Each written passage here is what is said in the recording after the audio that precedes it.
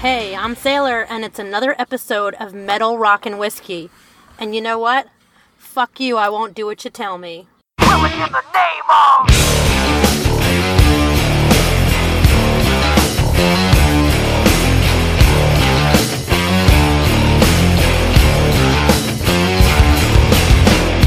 For the listeners new to this show, we sometimes compare two albums from one artist against each other, discuss, argue, and very unprofessionally debate the merits, and in the end, only one album or artist will reign supreme, but tonight is not one of those episodes. Nope. We are going to divert from the normal process, and tonight we will be discussing a very controversial band, Rage Against the Machine.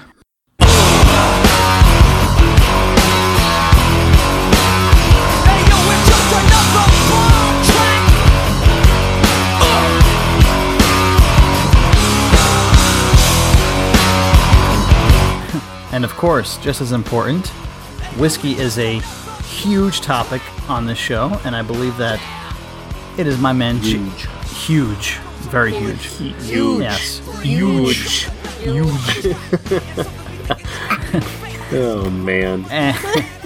And I believe that my man Jake is going to be handling the whiskey pairing tonight. I've got a huge one for you. Boom! I bet you do. That's what she said. Hey-o. Ba-da-bing. Never. Before I get to that, what are you guys drinking tonight? Matt, you smart ass, what are you drinking? Oh, okay. Well, my man Jake, I am drinking 1792 Single Barrel. Ooh. Very Yeah. nice. La Yep. la. Tasty. Fancy. Very tasty. Love that stuff. Oh, yeah. As for myself, I needed something strong, not to give too much away, but to get through this band.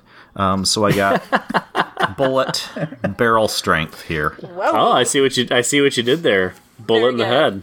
He's got a bullet in the There head. you go. Yep. Mm-hmm. Yep. A bullet in his mother Frenchin' head. Well, I'm sitting in a parking lot, so I'm drinking a fucking 40 out of a paper bag. Deal with it. Boom. So gangster. What? Guerrilla podcasting Hell yeah. from the Target parking lot. Hey, don't give my location away. Someone might Oh, kidnap there's me. so few Targets around. Yeah, right. Yeah. So specific location.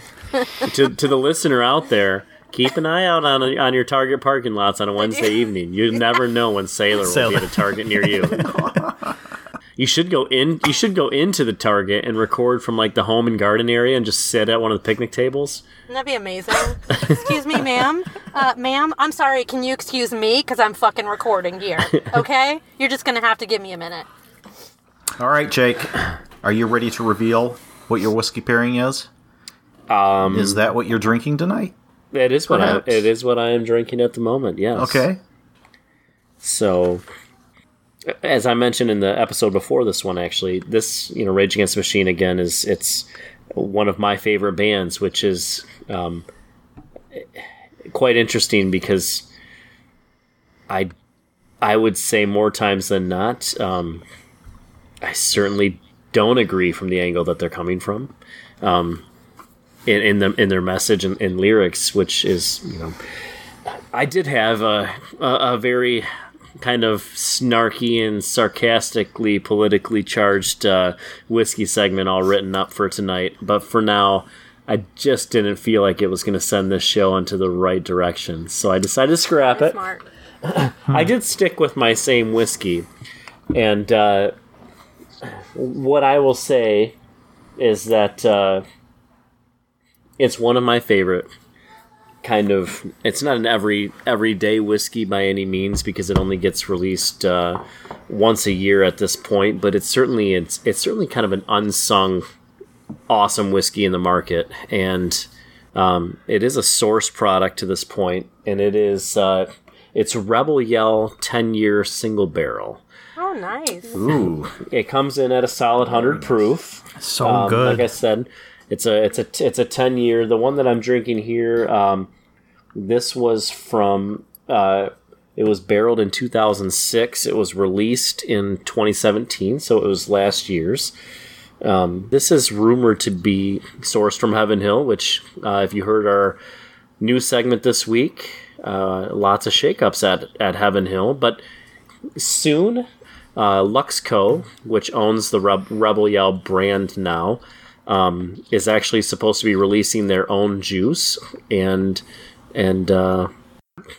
But anyways, I decided to save what I was kind of going to talk about in the whiskey segment. I decided to save it for the discussion. So we'll just leave it at that, because I think it's better if we discuss it as a group and not me just spout off certain sarcastic things about one of my favorite bands. It's probably good. So there it is. Let's drink whiskey and then talk about a political band. Hell yeah. Let's What do could it. go wrong? What could go wrong?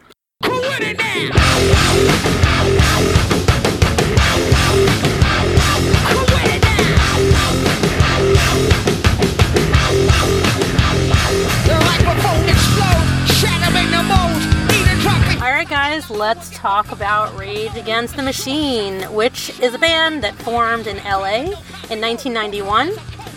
It was Zach De La Rocha on vocals, Tim Comerford as bassist, guitarist Tom Morello, and drummer Brad Wilk. So Tom Morello's band, Lock Up, had broken up. The drummer of his former band encouraged him to jam with Zach De La Rocha and Tim Comerford. And he was trying to start a new project, so he said, okay, I'll meet up with these dudes, and obviously it was Kismet. They contacted Brad Wilk, who had previously auditioned for Lock Up, and he was in. They jammed together. It was totally meant to be, of course. They named themselves Rage Against the Machine after a song that De La Rocha had written for his former punk band Inside Out. This term had been coined previously by Kent McLeod, who was an underground record label owner and zine publisher. He used it in a 1989 zine article. Remember the days of zines, guys? God, I love zines. So fun. I don't. Oh, shut up. Are you talking about magazines? No, zines. Like the physical ones we used to read and subscribe to and get in the mail? The No, zines, I'm talking man. about zines. Oh, you not mean like magazine, you mean like a zine. periodical? Ah, fuck off. No? Anyway. Periodical. Enough. So pretty soon after the band formed, they began playing gigs, and one of their gigs was at California State, where they recorded a demo, and it was self-titled, and most of the material would end up going on their debut album, but they shopped that demo around, and they had interest right away from several major labels. Must be nice. They went with Epic because they said that Epic apparently agreed to everything that the band had asked for, and they didn't seem to have any trouble ideologically with the label. So their debut album comes out, and it reaches triple platinum status, mostly driven on the success of their single, Killing in the Name Of, that received very heavy radio play and very heavy MTV play. The Fuck You version, of course, was not played on the radio, except in 1993, the BBC radio accidentally played the uncensored version. And someone got into a lot of trouble. Wah, wah, wah. So the cover of the album was much like the content of the lyrics and the music and the ideology behind the band. It was powerful, it was controversial, and it was political. It featured Malcolm Brown's Pulitzer Prize-winning photograph of a Vietnamese monk burning himself to death in Saigon in 1963 in protest of the murder of Buddhists by the U.S.-backed Prime Minister at the time. The album was produced by an already heavyweight to the industry, Garth Richardson. He produced bands like Alice Cooper, Testament, the Red Hot Chili Peppers, and many, many more. Another Hacks. guy we definitely need to talk about on the show because he's actually, I don't know, would you call it production royalty or something? Because his father was an amazing producer as well. So anyway, the band went on tour, and they did what you would do back then, which was the Lollapalooza thing, and they also supported suicidal tendencies in Europe. They would quickly end up on several movie tracks right away, one being one of my favorite movies for a soundtrack, which is The Crow. One of the best. After several years, though, of rumors about the band breaking up, which I'm laughing because they come out of the gate with this triple platinum album, they're a pretty new band, and then there's rumors of them breaking up. They're like, fuck it. I know. They released the album Evil Empire, which was another chart topper and also rose to triple platinum status. In 1997, the band went on tour, opening for U2. Strange. And all of so their weird. profits... No, that's so weird. That is really so weird. fucking weird. I mean, politically I can see it, but Yeah. What the fuck? I mean, not even. Well, yeah. Oh, totally. Yeah. Yeah. that's a bit of a politically, for stretch, sure. but For sure. well, they're Well, both I guess- politically. Depending on which Involved, band member I you're guess. talking Same about. same bus, different seats. Yeah. Okay, thank you. Anyway, Yeah. we digress. So they donated all of their profits, though, from that tour to several social organizations. They felt very strongly about doing things like that, and this would be a thread through their career. So shortly after that, they had their own headlining tour with several special guests, one being Wu-Tang Clan. There was a ton of controversy surrounding this tour, and actually police in many major cities attempted to shut the shows down or cancel them altogether due to the political nature of the band and their supposed They supported that one.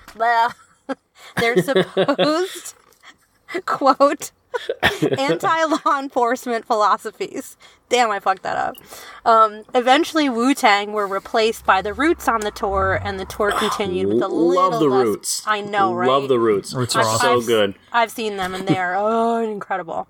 So in 99, Rage played the infamous Woodstock 1999 concert, and then they released the Battle of Los Angeles, which debuted at number 1, selling 450,000 copies in the first week.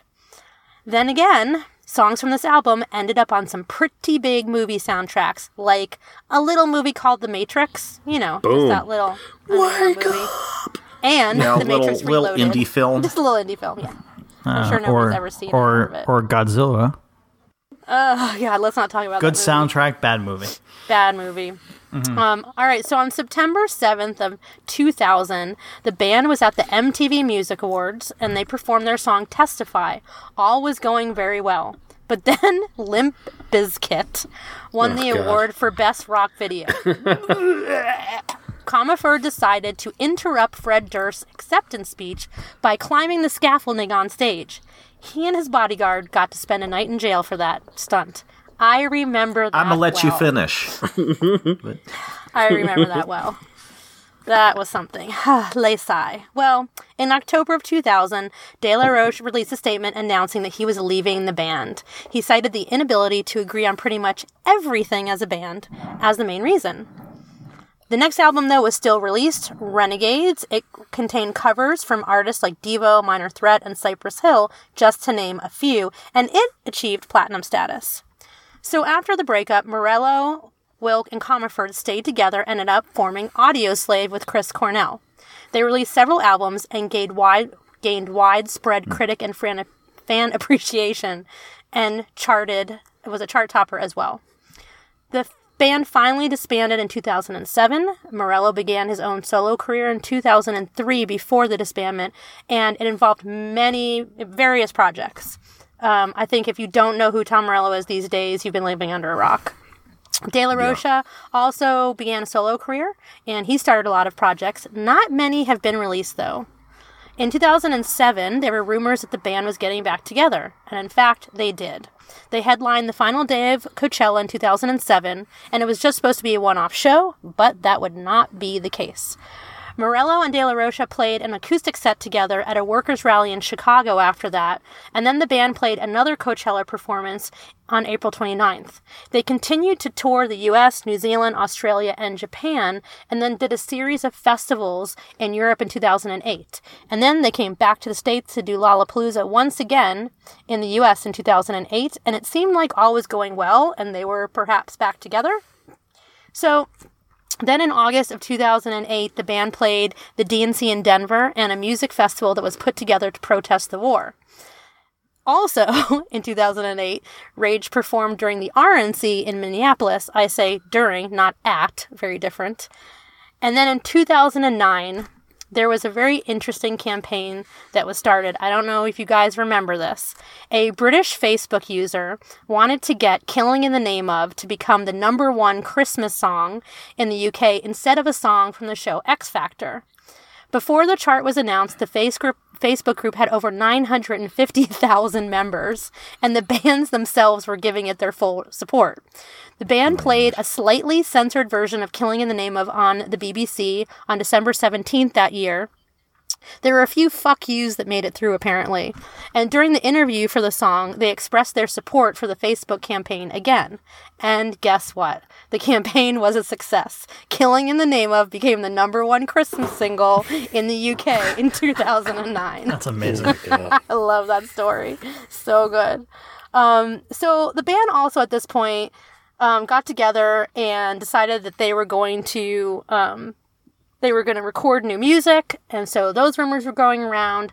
And as that was happening, they set a new record, achieving the biggest download sales in the first week ever in the UK charts. And De La Rocha promised at this point that they would play a free concert in appreciation for the bands in the UK and sometime in 2010. True to their word, the band announced that they would be performing that concert at Finsbury Park in London, which happened on June 6th of 2010. The concert was dubbed the Rage Factor. They gave away all the tickets for free by a photo registration to I guess all of the fans had, whoever signed up first, one by one, that's how you got in. And then there was a lottery after that as well. So they played together again after that in 2010, doing a festival circuit and then some shows in LA. And at this point, the band again was saying, yes, we have a new album in the works. Yes, we're going to do an album together. And they discussed a possible 2011 release. But then, in 2012, Comerford said maybe when he was asked if there was a new album coming soon. And we're still waiting. But what has happened since is the Prophets of Rage, a supergroup project including Morello, Wilk, Comerford, Chuck D, and B Real. So will Rage Against the Machine ever release another album? Your guess is as good as mine. I have no fucking clue. And that's your timeline. I don't think so. I don't either. Nah. Couple things to go along with your timeline. Another the reference to the Machine is part of that was actually a reference to a Woody Guthrie performance where we talked about Woody Guthrie. I think it was on the July 4th episode, right? About misinterpreted lyrics and songs and. There was a performance that Guthrie did, and on his guitar, it said like, "This machine is used for change" or something like that, and he had it in marker written on his acoustic guitar. And Woody Guthrie was a known activist, and that was one of the inspirations that De La Rocha used for that song that he had written for Inside Out for the Rage Against the Machine. That I had read anyways. And to your point about the soundtrack stuff, the three big songs that were soundtrack songs that they put out, Genocide on the Crow soundtrack, Wake Up from Matrix, and No Shelter from Godzilla, those are three of my favorite Rage songs ever. Yeah, I mean, it's amazing that, good. Yeah, oh my goodness. Yeah. And the fact that Wake Up obviously was on the album, but to my knowledge, I don't think No Shelter ever showed up on one of their actual albums, and Genocide certainly didn't either. Genocide to me is one of Tom Morello's finest works as far as within a Rage song. His guitar work in that song is just beautiful. It's incredible. He's a talented motherfucker. Oh my gosh, he's a genius. Now, real quick, all you guys, Harvard-educated genius. Oh yeah, nonetheless, very smart man. We quickly pointed out about maybe being another Rage album. You guys quickly poo-pooed it in 2 seconds. So, don't you think that if they made another album now, considering political climate and stuff like that, it'd probably go over really well? It would, but that's why considering. But that's why they won't. Though you don't think? Yeah, I think if they were ever to make an album. They would have done it already, now would be the time. You really think? They would have done it already. Tribe Called Quest did it. They had an album out, Toot Sweet. I think that's what Prophets of Rage is for. It doesn't seem like... they've been saying since 2011. It's the end of 2018. Like, if they had material, I think they would have gotten it out by now because of because of the current political climate. So I was at the Coachella show that they did, which was their first performance back together. And I'll just tell you flat out, I went to Coachella that year because I heard Rage was going to close the show that weekend. They were going to close the whole weekend, and they did. And to the point, Roots played right before them, and oh my gosh, I mean, hard to top. I mean, obviously, Rage came out and kicked ass, but Roots were incredible. They're amazing. Oh my gosh, their guitar player. I mean, you're watching him and you're like, this is like a young Jimi Hendrix. I don't know why people aren't making a big deal about this guy. He freaking is awesome. Yeah, he's amazing. But they're incredible. So they kept saying when I was at the Rage show. So it's Sunday night, long weekend at Coachella out in Southern California, and so we're like, all right, we gotta go hit the bar, grab some beers, get ourselves good and stockpiled before they hit the stage, because we don't want to miss any of it. The line at the tent is super long, so we're in the line. We're getting our beers right there, and Rage comes out and starts playing, and we're like, oh shit, we got to get out of here. I'm gonna take my beers and throw them over. Oh my gosh. No, we bombed them. We each bought like 2. Of course, Coachella, the funny thing about Coachella is even at that time in 2007, it's the only booze that you can buy is Heineken and these middle shelf white wine and red wine. It's hipster before hipster. Yeah. And and so we walk out of the tent. We both just shotgun. There's 4 of us. We shotgun the 2 Heinekens, and now we're looking at a crowd of 75,000 people in front of us, between us and the stage. And we just link arms, and we start fighting our way through this crowd.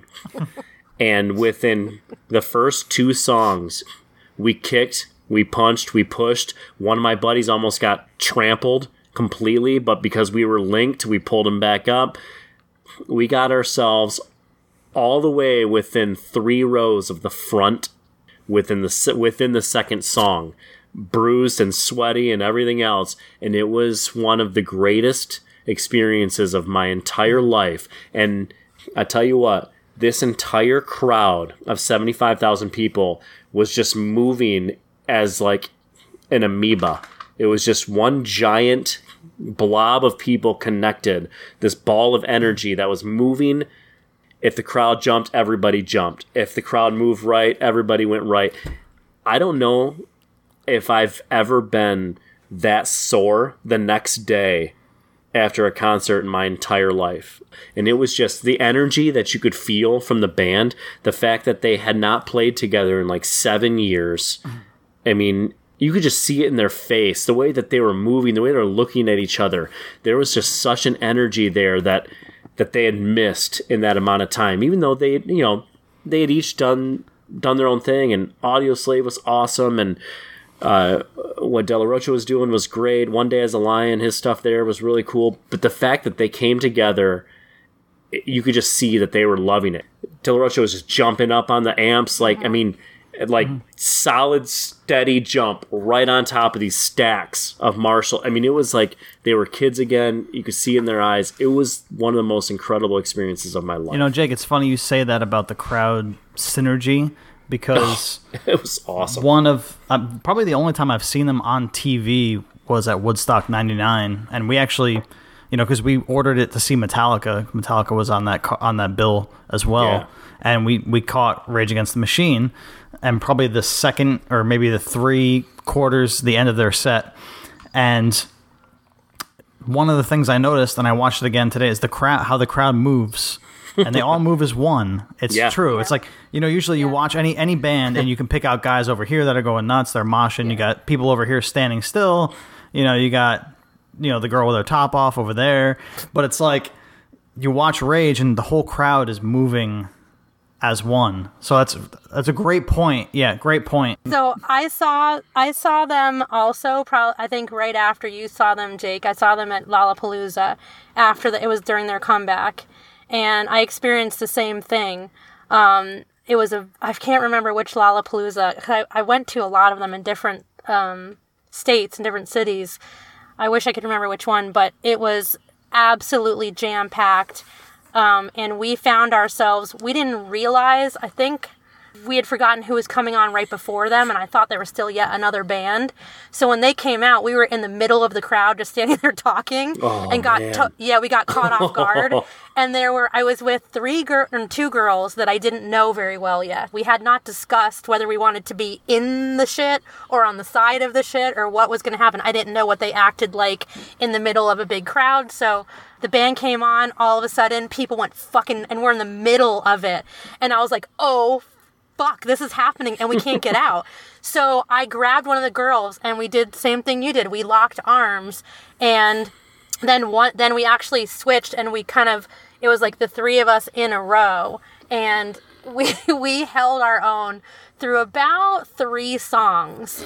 And there were some dudes that were being kind of protective and had a circle. I think they would look over and see chicks standing there and be like, "Oh shit," You got to look out for the girls. Well, yeah. And girls never get to be to the front. And so finally, I was like the 3rd song, and I realized I had a bloody nose. One of the girls had her eye was tearing, she got elbowed, but we couldn't keep up with this crowd of however many thousand people were there. So we were trying to get out, and finally this one guy who looked like a fucking gorilla just swoops us up, like all of us. This has happened to me so many times. This seems like a common I was gonna say, I feel like I've heard this story before. I told you guys that someone lifted us up and sent us across the crowd at the Beastie Boys. And that was a Lollapalooza as well. Oh, man. But this dude kind of swooped us up and pushed us, and he was just pushing. It was almost like a video game. He was "Rah!" Pushing through the crowd, and people were falling down. He was going to the side, and finally we got outside of it, and I was like, "Oh my god, thank you so much!" And he's like, "Yeah, no problem." When he turns around and just starts windmilling his way back into the middle of the crowd. But I just remember the feeling, even though everybody was, sorry about the pun, raging, it wasn't really anger. It was it was you plugged into an energy. Yes, and we were all experiencing the same thing at the same time. It was a synergy. That was fucking beautiful. It was amazing. And I have to go. I'm going to actually peace out on you guys. I got to go pour some whiskey for some folks. But I just want to say, for me, when they hit the stage, like I mentioned, their first album's artwork, and I learned a lot from them. I researched who this photographer was. Why did this Buddhist monk burn himself to death? What a thing to do. What was, crazy story. I learned. I actually went to high school for a little bit in Oklahoma, and so I learned a lot about Native American heritage and the plight of the Native Americans in our country, more than most people would, because you take American history in school. I can't remember if it's middle school or high school, and you learn a lot about your states in specific history. And for Oklahoma, that is a major, the most important part of that state's history. So I already knew a lot, but I learned a lot more about reading articles, Zach talking about it, and just reading about a lot of their protests. And I just learned, whether you agree with them or not politically, I think is irrelevant. I think we need more bands like that to challenge us, to make us question our own ideology, to make us question our own politics, and at the very least hear that there is a different perspective and people think differently than you do or how you were raised, and that's okay. You don't have to agree with it, but we can all learn from each other. So that's it. I'm done. Peace out, motherfuckers. Have a good night. Goodbye. Have fun. Later. Bye, Sailor. So anyway, all right, Ed, you've been awfully quiet. Yeah, I played a mean round of Guitar Hero to Killing in the Name of one time. I bet you're just killing it. And that's my May Rage Against the Machine story. We featured Guitar. I bet you are like a closet sick We featured Guitar Hero on this show once before. You remember which episode? Yeah, that's right. I mean, you played the plastic keys pretty well there, Jake. That was That's a right. long time the ago. Aerosmith Yeah. edition guitar. You guys mind if we take a Yeah. quick That was a long time 5? ago. All right. Yeah. Let's take We'll a quick be Play some music. right back after this. Silence, something about silence makes me sick. Cause silence can be violent, sorta like a slit wrist. The vibe was suicide, then you would push the button. But if you're bowing down, then let me do the cutting. So speak the sounds, but speak in silence. All right. Thank God we took a break, because in the words of Sailor, I was gonna pee my pants. Let's send it over to you, Matt. Why don't you get us started? All right, so obviously we're talking about Rage Against the Machine. Highly controversial, highly politicized, highly opinionated band. And if I can draw a comparison real quick to a band that we had discussed on a much earlier episode, Okay. I knew that band would be it. Slayer. I knew you were gonna say that. Slayer, but interesting. Let's hear where you go with this. But if you want, all right. So if you want to compare these bands, and the reason I'm comparing these bands is that if you want to listen to a band that is interested in a certain topic and performs about it, and then you want to listen to a band that is committed and passionate about a topic, listen to these two bands side by side. Slayer will say that they are interested in certain topics that you might not agree with. Forget about what your views are about certain things. Try to put that on the back burner and just look at the subject matter at hand from an objective point of view, and you see what Slayer, their lyrical content and what they are interested in as far as motifs and themes. Those are things they're interested in. It's not stuff that they believe in. It's not stuff that they're passionate about. It's not movements they're committed to. And then you listen to a band like Rage, who not only are interested in the topics that they sing about, but they are committed, they are passionate, they believe 2,000% in what they're performing about. I think you can hear the difference in the quality. As much as I love Slayer, I think that you can hear the passion in what Rage is doing compared to something like Slayer, where it's just an interest. That's a fantastic parallel that you make there, Matt. And I think Slayer had a lot of discussions and a lot of songs more in the theological and religious discussion, where I think they were more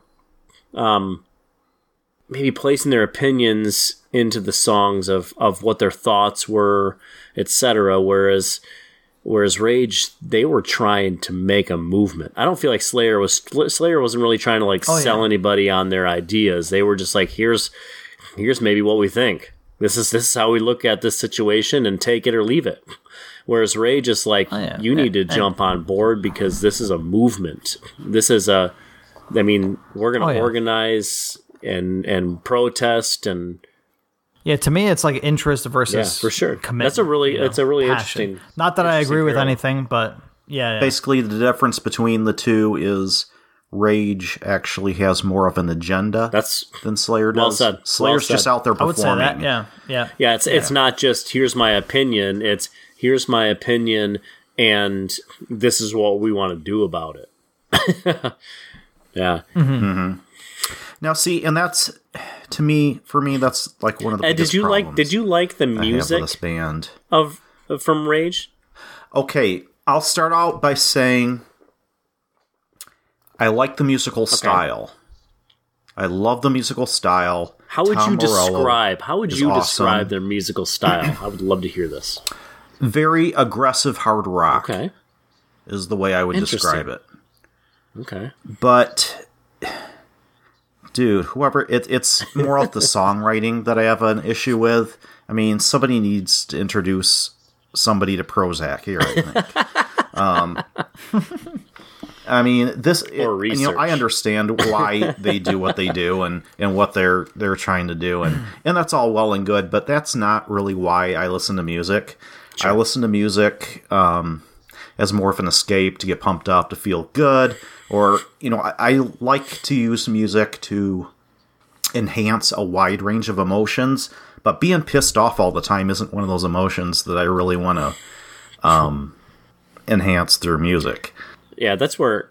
So I am very politically active in my own life, and I do research that kind of stuff and stay involved, and I spent a lot of time writing a whiskey segment that kind of really got in depth. And then it kind of hit to me. Honestly, I was listening to a podcast of a radio show earlier today, and one of the things that the guest on the show made them mention, they were talking about politics and sports, and the mention was made, with what happened with Serena Williams at the U.S. Open and some other things that are going on in sports today, and Kaepernick. and the line was brought up, with Michael Jordan back in the day, and he was asked, why he didn't get, politically involved, and his comment was, and this is a famous quote, that Republicans buy sneakers too, and that was his quote. And the idea is, there kind of needs to be some things in our society that can be an escape. And I heard that today, and it made me rethink my whiskey segment to think, you know what? Maybe I kind of hope that this show is an escape for the listener, that there's a lot of stuff going on in society today. And, it's not that we want to skirt away from important topics. We don't. But maybe, hopefully, we can provide an atmosphere for the listener that gives them an enjoyable entertainment while still providing information, and not just, an opinion thralled hour to 2 hours of. Because a lot of music and everything. You could go off on political tangents in music in pretty much every episode that we do, and we've discussed this on previous episodes, that it's not that we try not to discuss it. It's just maybe there's better things to discuss with certain bands. But when you talk about certain Rage bands, is definitely one of these bands. This is that example number one. You can't get away. You cannot put that to the back burner. But you can get away from you could get away from it becoming a political debate. You could discuss what their maybe their motive was, and their agenda and their process, without saying, this is where I disagree or agree, and here's this, that, and the other thing. I think there's other shows that might do a better job than we will at really dissecting the socio-political feel of America today. Yeah. Sure. And I'm a huge proponent of freedom of speech, and if that's what they want to do, God bless them. Let them do what they do. But I have the freedom myself not to listen to it. So I even went so far. True, so you guys know I joked about this. I don't remember if we've done it on the mic or off the mic. I've come on with some different shirts, because we do video within ourselves, even though this is an audio podcast. But I'll put on a shirt every now and then just to get a rise out of Sailor or something like that.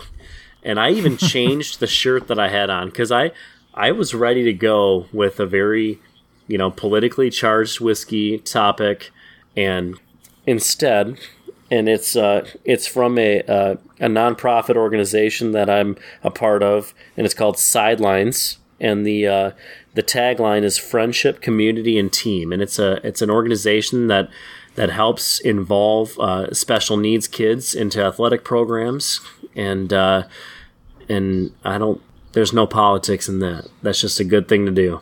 And so that's kind of my mindset coming into this, is there's a lot of heat in the country today, and I think I would much rather see our show be the kind of show that can bring people of different viewpoints together and discuss music and whiskey. As a 15-year-old kid, hearing Evil Empire for the first time, and not giving a damn about what the political motivation or maybe even the lyrical content was about. I'm just hearing hard music with rap, with funk, with all these different musical styles in this one album, and I'm freaking digging it. And it maybe not till later, when I wasn't in high school and I got into college and I could I had a bigger view of the world where I could look back on an album like that and be like, they're making a huge statement there. Do I agree with it? Do I not agree with it? To me, Zach could write lyrics and sing about anything. Real quick, sorry to interrupt. It's freaking amazing. Ed, when I asked go you ahead. Yeah. how you would describe this band, I think you said aggressive hard rock, right? Yeah. Matt, how would you describe? I want to write this down because I'm really, this is something that I'm in all the documentaries and every interviews and everything. I heard so many different ways that this band was described, so it's really intrigued me. How would you describe this band's music, Matt? Oh man, I can't pigeonhole them. They're impossible to pigeonhole. But what I can tell you, it's a Frankenstein. Yeah. So, like, it's it's hard. What compilation it's hard rock. Of genres would you say that it is? I mean, it's hard rock. It's hip hop. It's funk. It's Zeppelin style. Some of his riffs are in Zeppelin mold. Zeppelin mold. You can't. You're the first person I've heard say that. And I think there's a heavy influence there. Yeah, there's a heavy influence there, and it's just you can't pigeonhole them. They are who they are, and there's nobody else fantastic. Like them. That's it. Yeah. Yeah, I would. I would say that I don't know how you can leave the funk. The funk aspect is really one of one of the things that I love most about this band is the funk bass. The drum timing incorporates so much funk. all the big hits, all the singles are heavy funk, man. Yeah. I mean, you name them. No, I would have gone. I pretty much would have said almost exactly what you would have said. Is that it's hard rock and funk with hip hop lyrics. You know what I would like. I mean, what they did to hear would be very interesting. Don't say it. You don't want to hear it now. To hear Rage Against the Machine cover some Beastie Boys songs. Oh my gosh, that would be an awesome mashup. Would that be amazing? They were heavily influenced by them. They've absolutely. I think they could pull it off. They were big time. No, I that was one of the things that I've always found really interesting. That, to my knowledge, that Beastie Boys never sampled Rage. I always thought that would have been an awesome mashup. But not only that, just cover them, but kind of do a little spin on it to make it their own. Because I think that would be some Rage Against the Machine I could get behind. Oh, there you go. Get rid of the politics and just play some good old rock and roll. Would you say that were you a fan of when they? I mean, for all intents and purposes, Rage Against the Machine minus Zach was Audio Slave. Minus Zach, add one of the greatest frontmen of all time, and Chris Cornell. Yeah, exactly. Yeah. And now you go from this incredibly politically charged lyrics to, the Audio Slave stuff was like, I mean, it was life structuring and, I mean, we could have our own show on. The more I think about it, I think it's maybe not just the lyrics, but the tone of the singing to a certain degree. It's aggressive. Yeah. See, that's passion. I mean, not that it's bad. Whether I agree. Because I love Killing in the Name of, and, Bulls on Parade every once in a while. But, I just can't take them in. I have to take them in limited doses. I'll just say I remember there was a local radio station that they had announced that they were going to play, and they did this it's funny because nowadays, after 9 or 10 o'clock at night, any cable show can, you know, drop F-bombs and everything else. But that's not what it was in the 90s. I mean, I remember our local, you know, hard rock station, the same station that did the mandatory Metallica at 9 o'clock every night. I remember one night they announced that directly following mandatory Metallica, that they were going to play the album version of Killing in the Name Of by Rage Against the Machine. And they were joking. They were talking about, like, the FCC is going to fine us and we don't care. We're going to play the album version. And they played the full, and this had to have been like 90, this was probably like 95. I mean, I think I was still in junior high, so it's probably like 94, 95. And they played the full album version all the way to the end with all of the F-bombs on radio. But they did a thing, like, they waited till after 10 p.m. because I think the fines were lessened by the FCC back then if you were after 10 p.m. or something, because that was considered adult, you know, radio or television. But I still remember. I remember that like it was yesterday. That directly following mandatory Metallica tonight, we're going to play the full album version of Rage Against the Machine's "Kill 'Em in the Name Of" on QQ 106. No, I believe I read that they were. They weren't inducted into the Rock and Roll Hall of Fame, but they were on the first ballot. Bullshit. This year, but they were on their first year eligibility. Yeah, they should have gone in. I mean, to me, Rage is a first year. It's a first year band because if you look at all the other bands, the style that they put forth. I mean, we talked about Beastie Boys and how I don't, in the Beastie Boys episode, I kind of brought up, I don't think there would have been a Rage Against the Machine without the Beastie Boys. I thought the Beastie Boys opened the door for a Rage Against the Machine to be successful because the Beastie Boys, they put hip-hop lyrics to rock and harder rock, you know, music. Yeah. Well, I mean, look at how many different musical acts spawned out of the Rage Against the Machine genre. I mean, you just look at it's incredible. And for one, I mean, even if you just go to the kind of hard rock funk style 311, which is another one of my favorite bands, there would be no 311 without Rage Against the Machine. I mean, there's that. There's, I mean, for better or for worse, whatever side you want to talk about political sides, there would be no Kid Rock. There would be no any of these bands that started, Limp Bizkit, and I mean, God, maybe now we. What about Faith No More? Was Faith No More pre or post? Why were they so influential? Okay, so Faith No More was Epic, before, right? Yeah. So Epic was, but Faith, not all of their stuff was kind of that. They were more It was like more like spoken word, but it was still pretty novel at the time.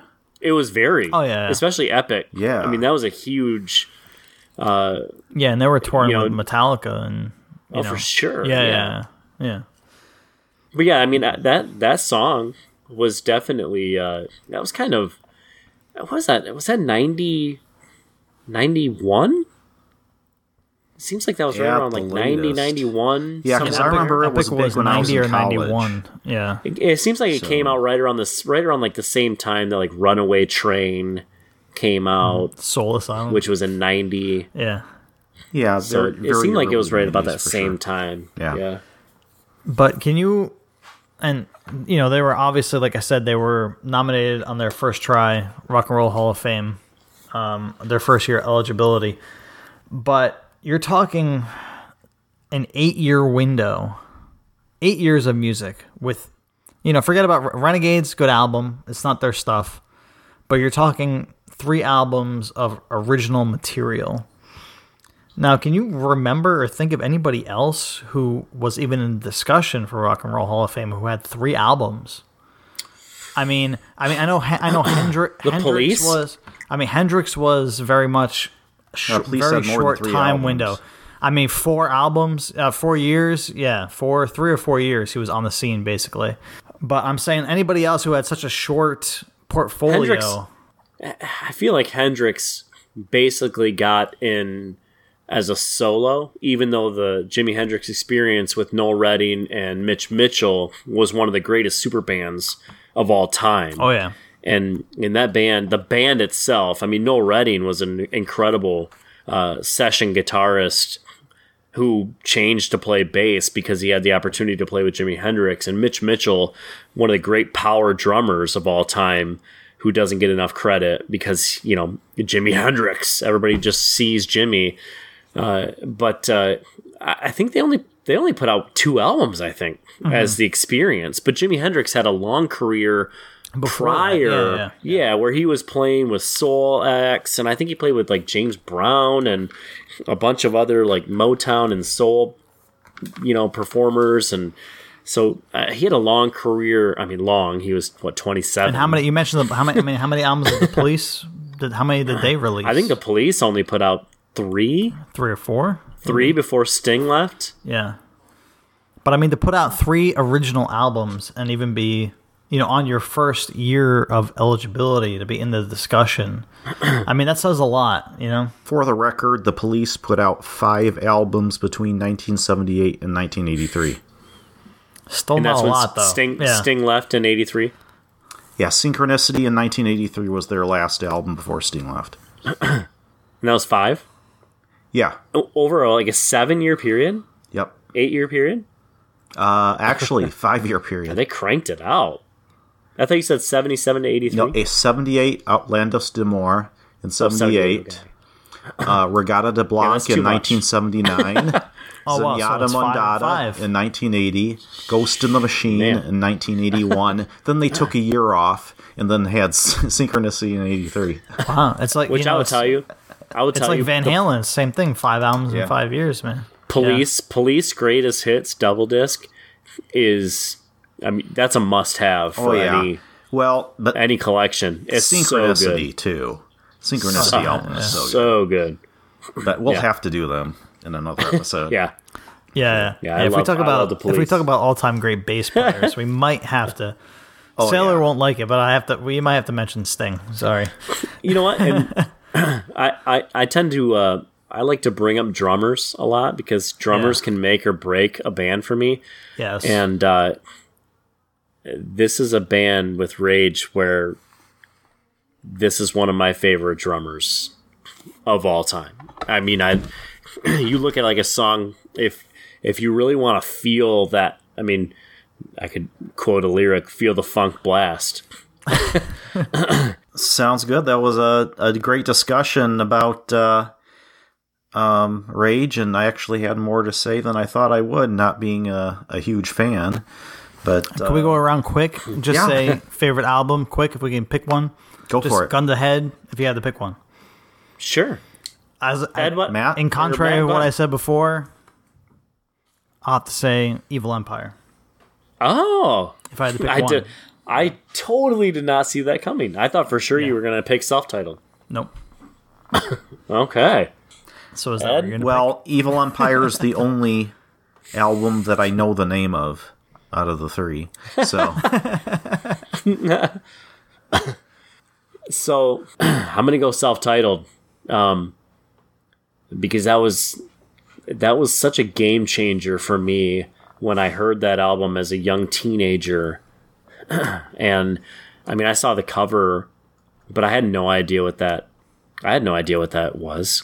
I mean, why is there a guy on fire? I thought it was like a drawing, a fake kind of like computer animated kind of thing. I had no idea what that was. I mean, shit, I listened to the songs. I had no idea that, I mean, Killing in the Name of itself, you listen to lyrics and you would never know that it's, discussing police brutality in riots. And if you're a teenager, and Rage Against the Machine was coming up at the time that I was coming up listening to them. Sailor brings that up all the time with different albums, where she brings up the point where maybe an album sometimes means more to you if you're growing up in the age at which the album's coming out. Definitely. If you're at a certain age and an album really connects with you, that's going to stick with you. For the rest of your life, this album was, I mean, Rage Against the Machine coming out in with that album coming out in 93, and I was in junior high, and yeah, it's such an impressionable moment in my life where this music, it just spoke to me. I mean, the style was just incredible. I really enjoyed, like I said, I was a big fan of Beastie Boys. My older sister was a big fan of Beastie Boys, so I had heard Beastie Boys before I had heard Rage Against the Machine. I had heard Run DMC before I had heard Rage. I had also heard Metallica before I had heard Rage. So I had heard, different rap and different hard rock metal bands before I had ever heard Rage. And so when I heard the mashup of the two, oh my goodness. Forget it, yeah. It spoke to me immediately. So yeah, I'm with you on sentimental value because that's why I picked Evil Empire, but to me it's really 1A, 1B, 1C.